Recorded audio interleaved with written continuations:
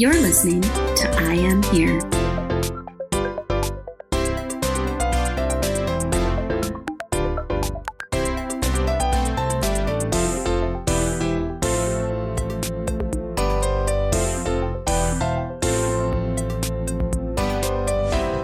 Hello, Emily and Senda, and welcome again. How are you ladies doing tonight? Good. How are you?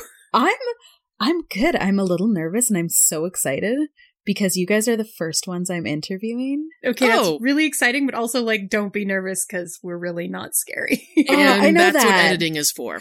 Yeah. So I launched RPG Casts almost 2 years ago now. I know, it's amazing. Congratulations. It is crazy. Thank you. And so the more I have interacted with people in the RPG community and like specifically the RPG podcasting community, the more I hear from people and like listeners who would ask me for like, okay, I want to see more women. I want to see people from the LGBTQ community. I want to see people of color. Like, do you have recommendations for this? And at first, I was like, RPG Casts is all about the ladies. Because I remember I'm a that. lady. Yeah. It's the easy one to go after when you're like, this is me. Let's start here. Exactly. I talked with the two of you 2 years ago. You were some of the very first people who were added to the site. Yeah. Your podcast, She's a Super Geek. And you were also like some of the first people who tweeted about me and were like, hey, you should check out this cool repository. And one of the things that, and I actually have no idea which one of you said it. And like since then, it has been quoted on my site and I refuse to remove it. One of you said, here we are unapologetically existing in this space. And I loved that. It could have been either of us. Yeah, I was about to say, that sounds like me and that sounds like Senda. And that also is something that we have caught on saying sometimes quite a bit. It's just this beautiful, honest truth. Mm-hmm. And I love that. And I obviously have credited you on the site. Yes. I know I go and ogle your site sometimes. Yay. Yeah. Well, one of the important things Senda and I talked about when we were thinking about starting some sort of podcast was we didn't want to get into a debate about whether or not female gamers existed, whether or not female GMs existed. We just wanted to do our thing, to let other people do their thing, to showcase women as GMs. Right. And so unapologetically is a very important word in that phrase. It really is. I love that because too often, I think, not just women, but people who are underrepresented or marginalized, too often, we always preamble things with, I'm sorry, but, or, yeah, I'm into this thing. And it's almost like there's that unsaid, sorry, like, hello, I'm here. You have to prove your cred or whatever. Yeah. Please accept me. And that shouldn't happen. No, I think a lot of the reason that we ended up starting our podcast and starting it the way that we did and have continued to do it the way that we do it is because by simply existing and representing and just putting it out there. And I know that this has happened because some of the most amazing messages that Emily and I get are these messages from, from people who have actually been inspired to try GMing because they were listening to our show, because they never thought, like, it never occurred to them before that they could run the game too. Like, it's just the dudes running the games and whatever. You don't have to play a healer just because your significant other invites you to play an RPG with them. Right. The thing that's amazing is when we get feedback from folks who have listened to our show actually being like, hey, I heard this. And then I was like, cool, I could do that. I'm totally going to try it. And people will reach out to us and just like let us know, like, I'm going to GM for the first time next weekend. And it's like, it's amazing. Oh, it's the best thing ever.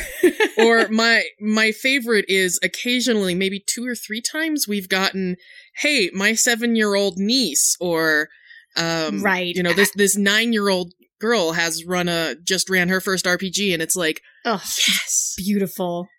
Can you imagine starting that young? And like, who started chopping onions in here, you know? Right? Exactly.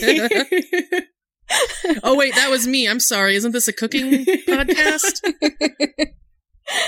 So I guess you talked a little bit about what you talked about when you first started She's a Super Geek, but I want to rewind a little bit further back, and I want to know, like, what led you to tabletop gaming in the first place?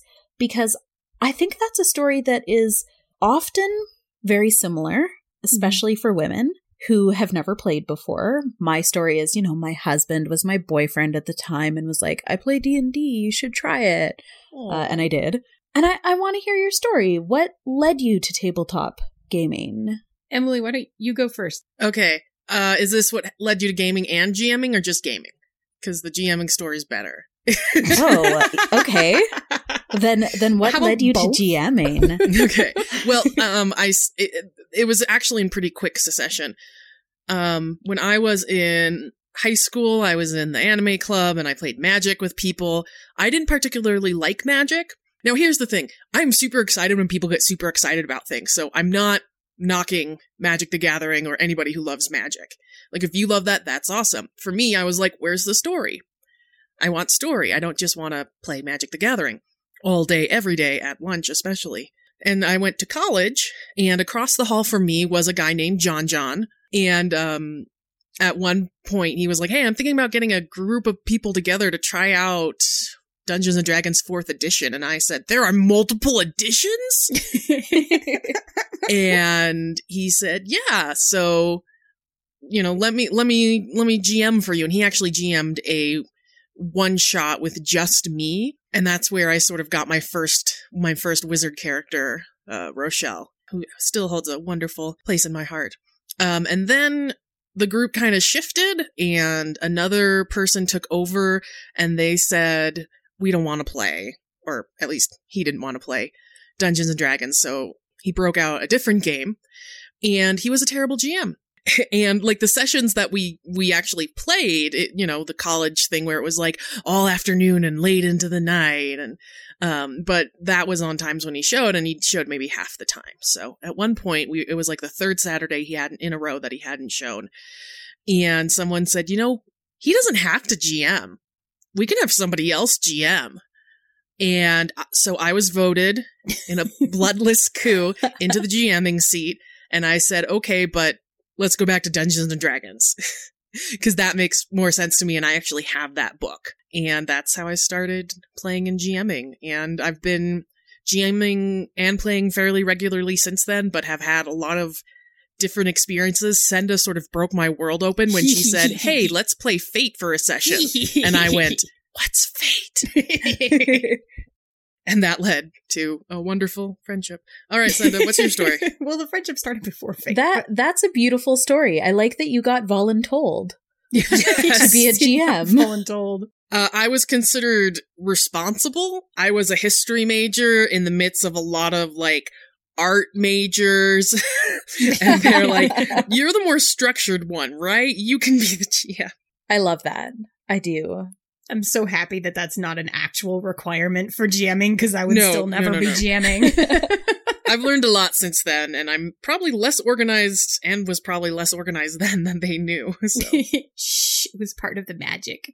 So my story starts many, many, many, many, many years before I actually ever played a game, because there was this hilarious thing that happened to me in elementary school in the, late 80s, where my mom, who was super into sci-fi and fantasy, was like, they're doing a D&D club at school. Don't you want to join?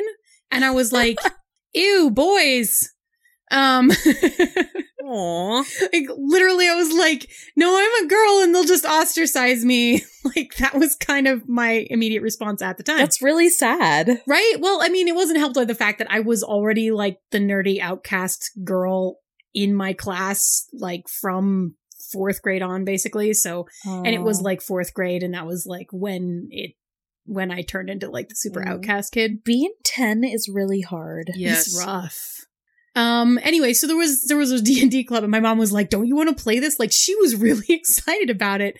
And the sad part of the story that I'm going to tell you right now, because the rest of the story is happy, is that my mom passed away when I was 13 and she never played a game in her life. And that's really sad to me, because if she were still alive now, I would totally have been making her play games and she would have loved them and been very proud of me. So I have an interesting connection there too. But so that's the like early, like sad part of the story. But then like I just went about my life for like years and years and years, like reading all of my fantasy and sci-fi books and being like super into like that kind of stuff and like that genre of stuff.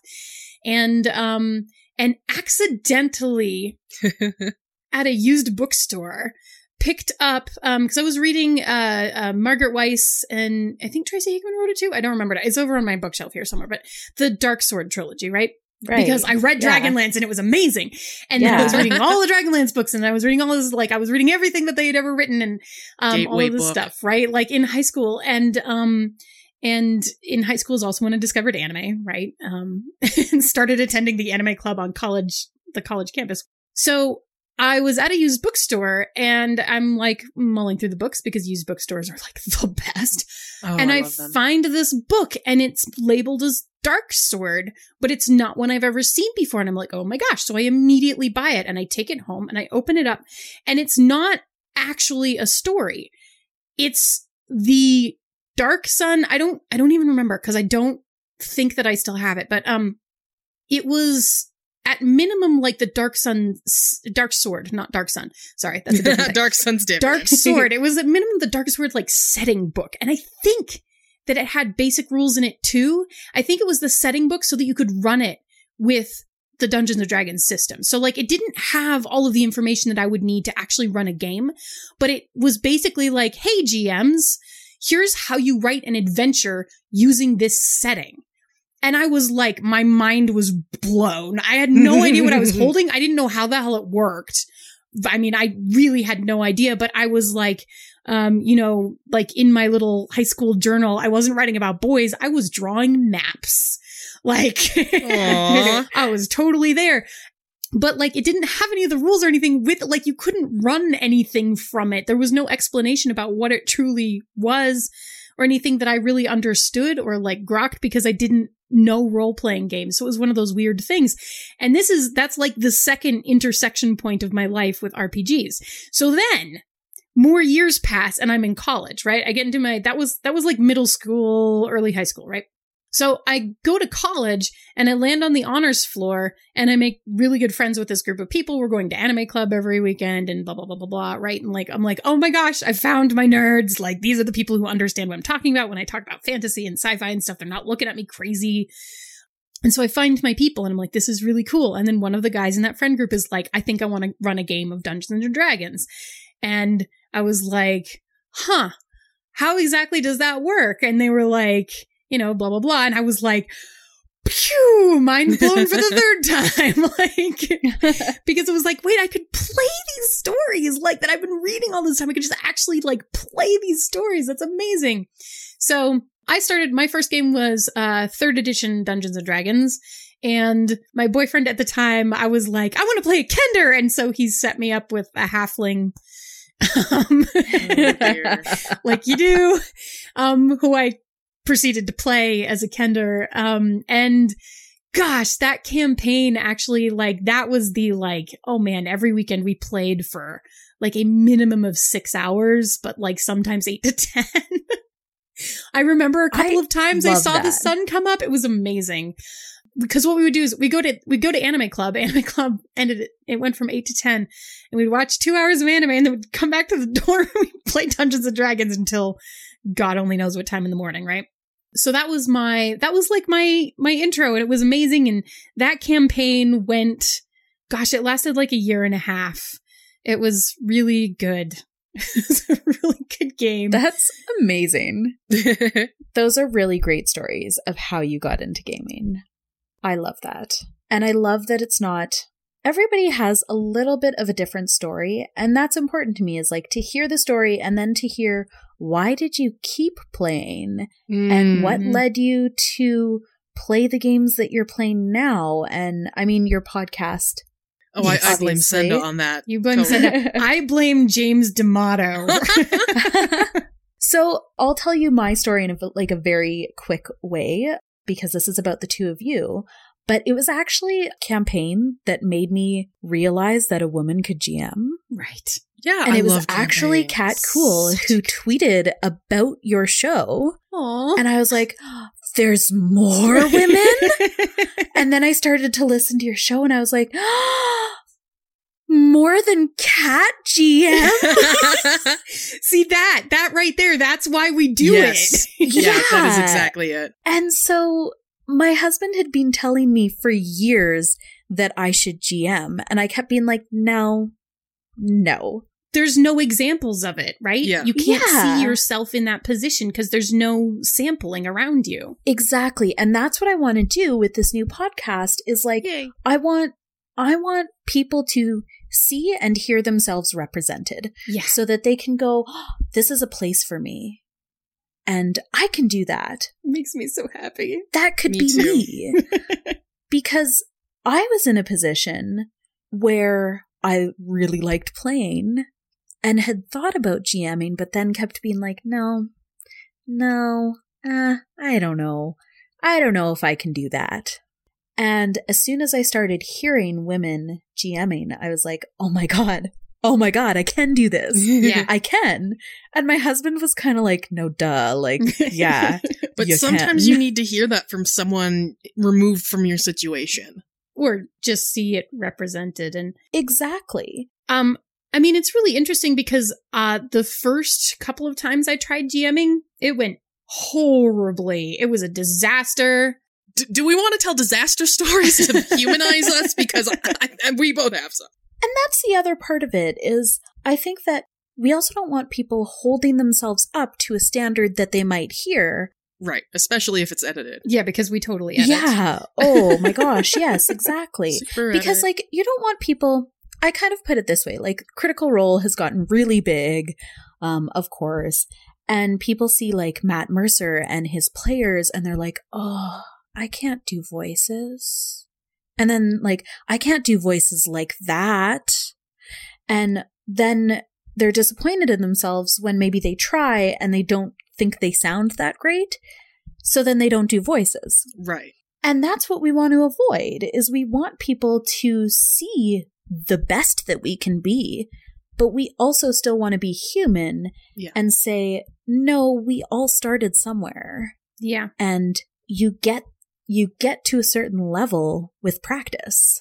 Yes. Yeah. Experience comes from inexperience. And sometimes it is about finding which games and which style of running games. I mean, in the particular case of GMing, right? Which games and which style of running games actually works for you? Because Absolutely. I mean, the thing that I can tell you is the reason that I thought that I couldn't run games is because I was trying to run. Oh, this is going to sound so like snooty of me. I'm sorry. But so I wrote an article over on Gnome Stew, I think about a month ago now, about kind of playing with the idea of gaming from a proactive space versus a reactive space, right? Okay. And the idea being that proactivity is taking very strong actions or like planning your game in advance and like prepping, and that in a general, like standardized stereotype of the way that we think of like a D&D game, then we would consider the GM to be the proactive party and the players to be reactive because they're reacting to whatever the GM does, right? Right. So Right. what's really interesting to me about having written that article, and the reason that I bring it up is because I can now pinpoint for you exactly what style of games and exactly what style of GMing works for me because I am not a proactive GM. Right? So there's a certain amount of passing a, proactivity and reactivity back and forth at a table that you want no matter what. But what I found was that when I try to be a proactive GM, like I'm just not. I tried twice and I tried to be that GM that like I sat down and I mapped everything out and I, had everything planned and I like built dungeons and had rooms and stuff. And it was terrible. And I even accidentally like scared one of my really good friends off from playing D&D for like 6 more years because it was such a like not good experience. Oh no. It took her forever to come back. Thanks. She's coming back now. It's okay. It's okay. She's coming back. But I felt terrible. Like I was an awful GM. It was bad. It was very, very bad. And it was my second attempt. And the first one was like just as bad. So it was both of these like things that like I started and neither of them went more than one session because they were just awful. Right. But you have to remember, I don't remember who said this, but sucking at something is the first step to being kind of good at it. Right. Well, it was really interesting because it similarly, Tess, to you listening to podcasts and being like, wait, I can do this. I started listening to podcasts and then I started hearing other ways to run games, right? Mm-hmm. That were not that stereotype of the proactive GM who is the entire world and hands down everything and, you know, everything is planned and it's kind of this, not necessarily in the bad sense of the word, but it's kind of a railroad, like your players hop on and you all go down this trail together and there's a specific story. And I don't have a problem with that kind of game. And sometimes I really enjoy playing that kind of game. And I definitely like, I had a little hiatus from gaming because I had a kid and like life stuff and, you know, all of these things. But what got me originally back into it was listening to a podcast called Crit Juice. And it's very much like that style of game. And it's so good and it's so funny. But I can't run that game. Like, I can't. Like, I literally can't. Because I get, if I have it planned down to the last detail, then if they don't do what I have planned, then I'm like, well, you can't do that. And like, that's not what you say as a GM. So the solution for me is to be a reactive GM and be like, okay, I know where this story starts. Here's, you know, point A. And then I don't know where point B and point Z are. Like, I don't know. We're going to figure that part out together. And then they can't possibly do something I didn't anticipate because I haven't anticipated anything. Yep. It's great. Yeah. Yep. And I found that it's a much better story when you're creating it sort of communally. I would agree with that. I would agree too. So Emily and I met on Twitter. We met on Twitter because I suddenly started using my Twitter account because I had a friend who was like live tweeting this Pathfinder game that was sort of on its last legs. And so it was becoming like an entertaining thing to kind of keep the energy up to tweet in character. And so I had this Twitter account and then like that game died and I was like, whatever, I didn't think about it again. And then back to Crit Juice, like they were like, oh, you can follow us on Twitter and interact. And I was like, oh, well, that's a really good reason to actually log in. So I did that and it's like giving me follow suggestions and I'm like, yeah, whatever. I don't know, like following random people that look interesting. And so I follow this account that's like at the Crafted DM. I'm like, I don't know, that seems cool. She seems neat and stuff. And then like a couple of months go by, right? And I'm just like, whatever, Twitter. I'm like falling down the Twitter rabbit hole because I have a Twitter like social media bad obsession and this was when it started and it hasn't gotten any better. But so suddenly Emily's talking, this crafty DM person is talking on Twitter to these other people in Canada and they're like, you should totally run us a game. And she's like, yeah, I totally should. We just need one more player. And I'm like, I could play. And she's like, okay. And I'm like, cool.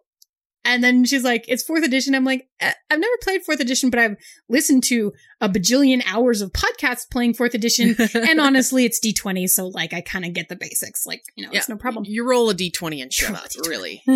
And so like, that's how we kind of started to meet. And then she sends me this email that's like, I like to get to know the people who are going to play in my games a little bit. So like, tell me your favorite movie and like some other stuff I don't remember what all and like about your character idea.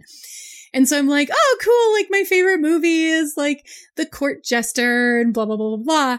And I send it off and I'm like, I'm kind of nervous because like I haven't played a game now in like 3 years and I'm just falling back into this hobby. I don't know this actual edition of the game. So I'm kind of like feeling my way through it. I don't know any of these people. And so I'm like, yeah, like, okay. And then I get this email back that's like, oh my God. You that's like my The Court favorite Jester? movie too. Yes. Nobody ever has seen that movie that I talked to. Exactly. And thus She's a Super Geek was born. Pretty much. Yes. I mean, so we gamed for about a year before we actually decided to start a podcast. But so we were playing in Avanti, which I'm just going to go ahead and plug for you, Emily, because Emily is running in that same world right now for the Wednesday evening podcast All Stars over on the Misdirected Mark Network. And I think, 2 episodes? Oh, cool. 3 episodes. It's called Avanti, Glitter and Blood. Yep. Ooh. And it follows the adventure of 4 family members of a ruling family of an island that maybe is about to get kind of plowed over by a hurricane, and they're trying to stop it. Interesting. And maybe they find out some other things along the way Maybe. that I'm not going to give away. Maybe. And Senda was actually the one to bring up podcasting. I had dabbled in podcasting before and really liked the idea of something nerdy or RPG focused and female focused. And Senda was like, let's do this. Let's do a one-shot podcast with women GMs, and it's going to be amazing. At the time, I was like, okay, let's do it with women GMing, because I can't promise you that I'll be able to find all female players every time. Like, oh my God. Yeah, we considered that.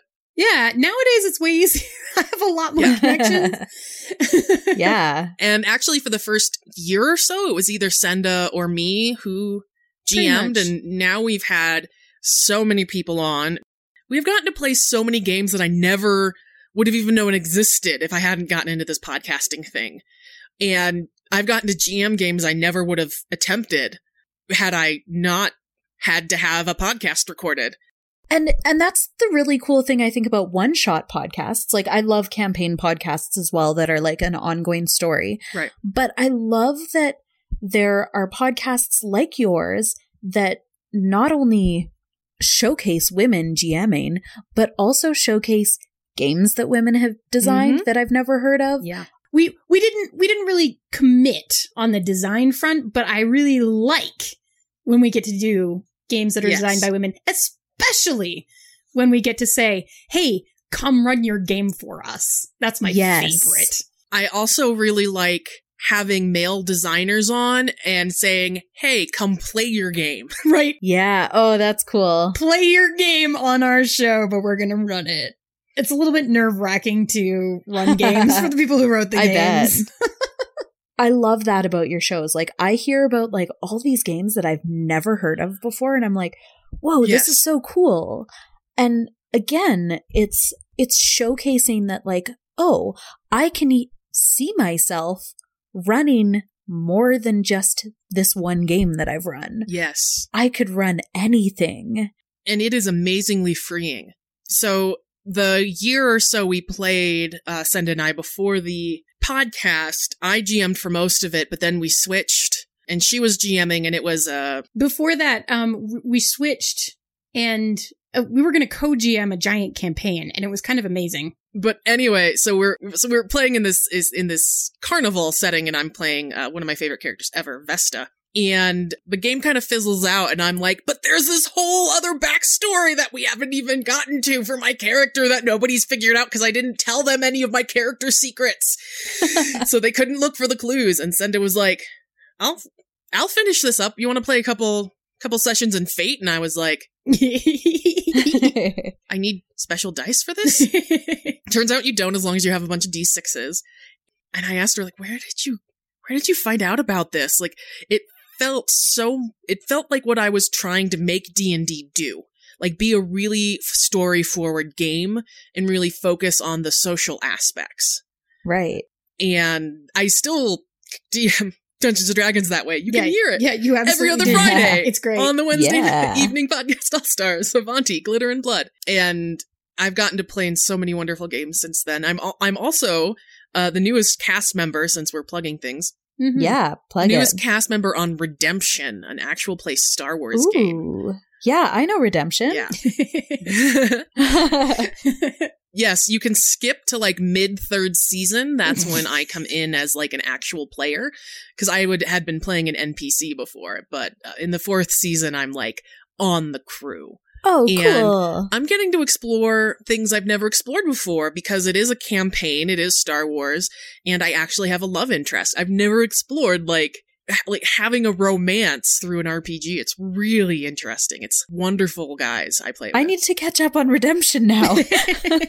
Yes. What else do we need to pitch, Senda? Pandas Talking Games. Yeah. There's the fake podcast, Pandas Talking Games. It's definitely real, where me Definitely and Phil Vecchione from the Misdirected Mark podcast and the head of Encoded Designs talk about, well, I mean, in theory, it's a short form podcast where we approach questions from the perspective of one-shots and campaigns, but also, like, sometimes our questions are a little bit broader, and, like, as long as we can talk about things from two perspectives, then we talk about them. Also, short form, aka the content is usually about 35 minutes and the outtakes are usually about 10 minutes. They have a lot of fun. Yeah. Yeah. So one of the things that we didn't get to so you talked about what you do for the community with having women being able to see themselves, and your favorite thing is getting these messages from listeners about, like, you know, their niece or their friend or themselves and how they're GMing and how exciting it is.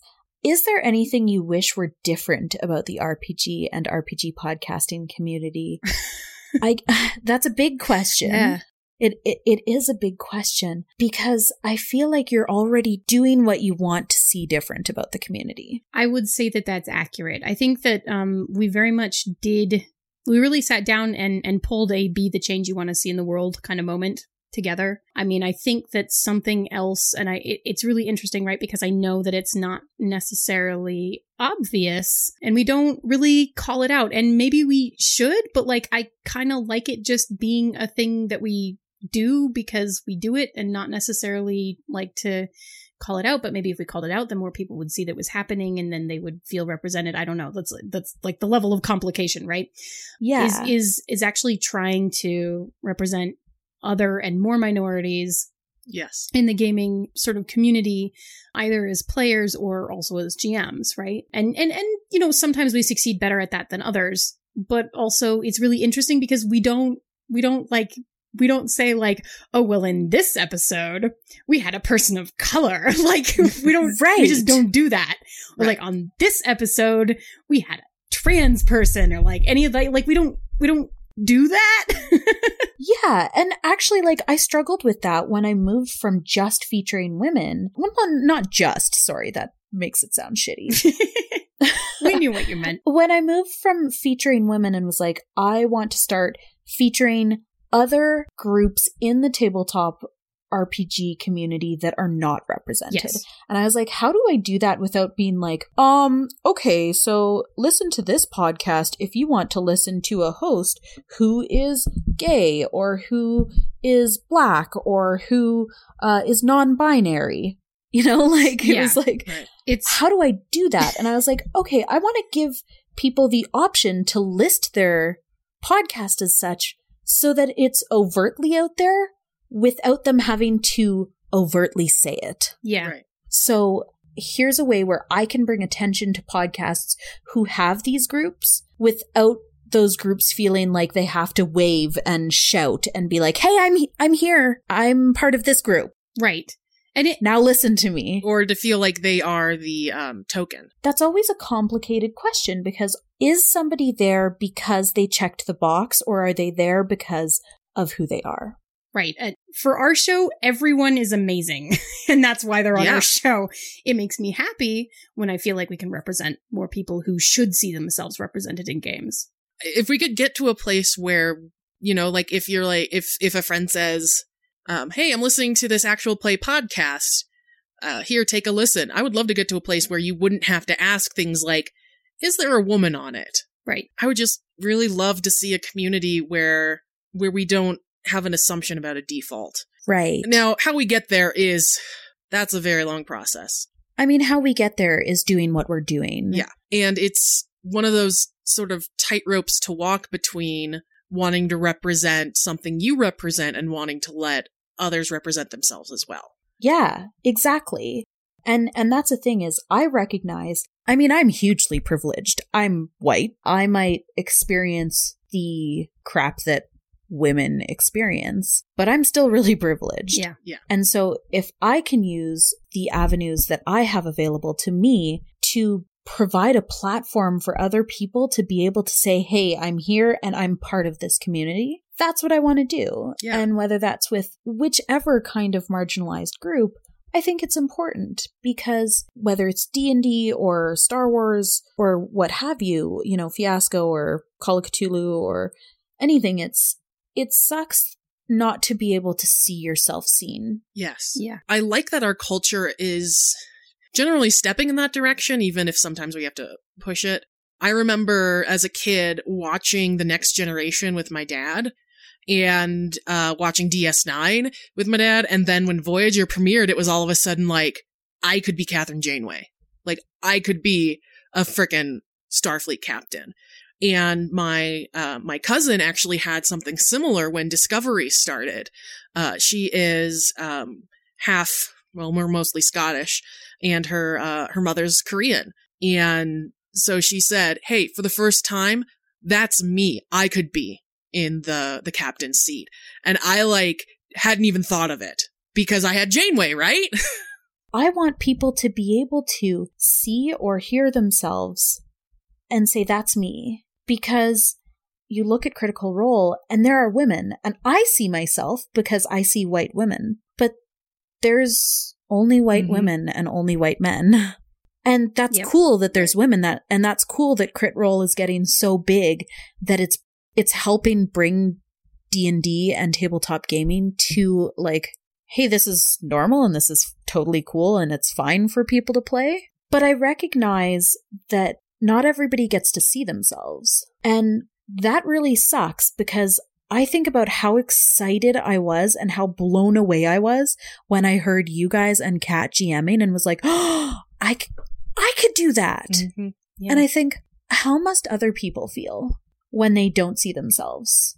Because I didn't get to see myself represented. I've cried at the end of every new Star Wars movie.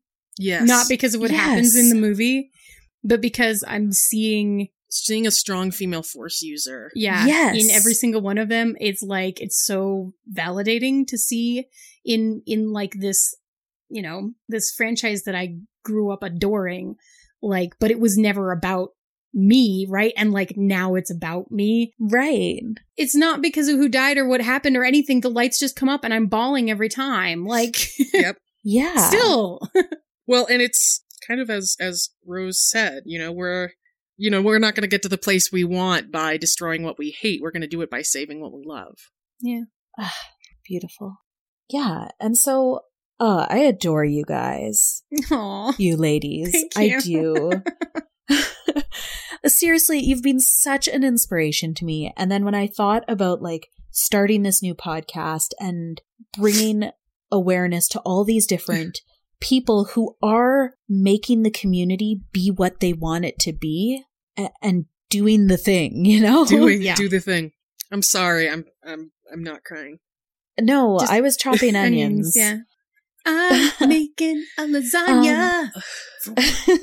Yeah, I've in the past couple of months become way more aware of like my emotional self, and I show a lot more emotion, so I'm trying to encourage that too. That's a wonderful thing, because I think that not just with gaming, but we hide a lot of ourselves. Yes. And I mean, I think about myself and who I am, and at work, I don't think I would, I guess I'm not there yet, but I don't think a single person I work with knows that I play RPGs, listen to RPGs, have a podcast that I am playing an RPG, that I run an RPG podcast website, that like that part of my life is just like separate, so separated. And it's one of those things where I'm not at all ashamed, because anybody who I make friends with, when they're like, what are you interested in? I'm like, RPGs. Right. That's really cool. Yeah. We hide this part of ourselves. And whether it's the part that loves doing certain things, or whether it's emotionally because we are expected to, there's all these societal constraints about what is expected from women and how we should act. And there's that stereotype that women being too emotional. Right. So then women started hiding their emotions and trying to not show how they felt. And that's not okay either. And so I love that the two of you are are showing the community that you're here, that this is what you love, that this is what you want to see in the community, and that it should be normal for women to be gaming and running games, and that it's okay to be really story-based and to have those big emotions around it. And anybody and everybody should be okay with it. And I love that you guys are doing that because it's beautiful. Thank you. Thank you. So, Senda and Emily, thank you so much for being my first guest. Yay!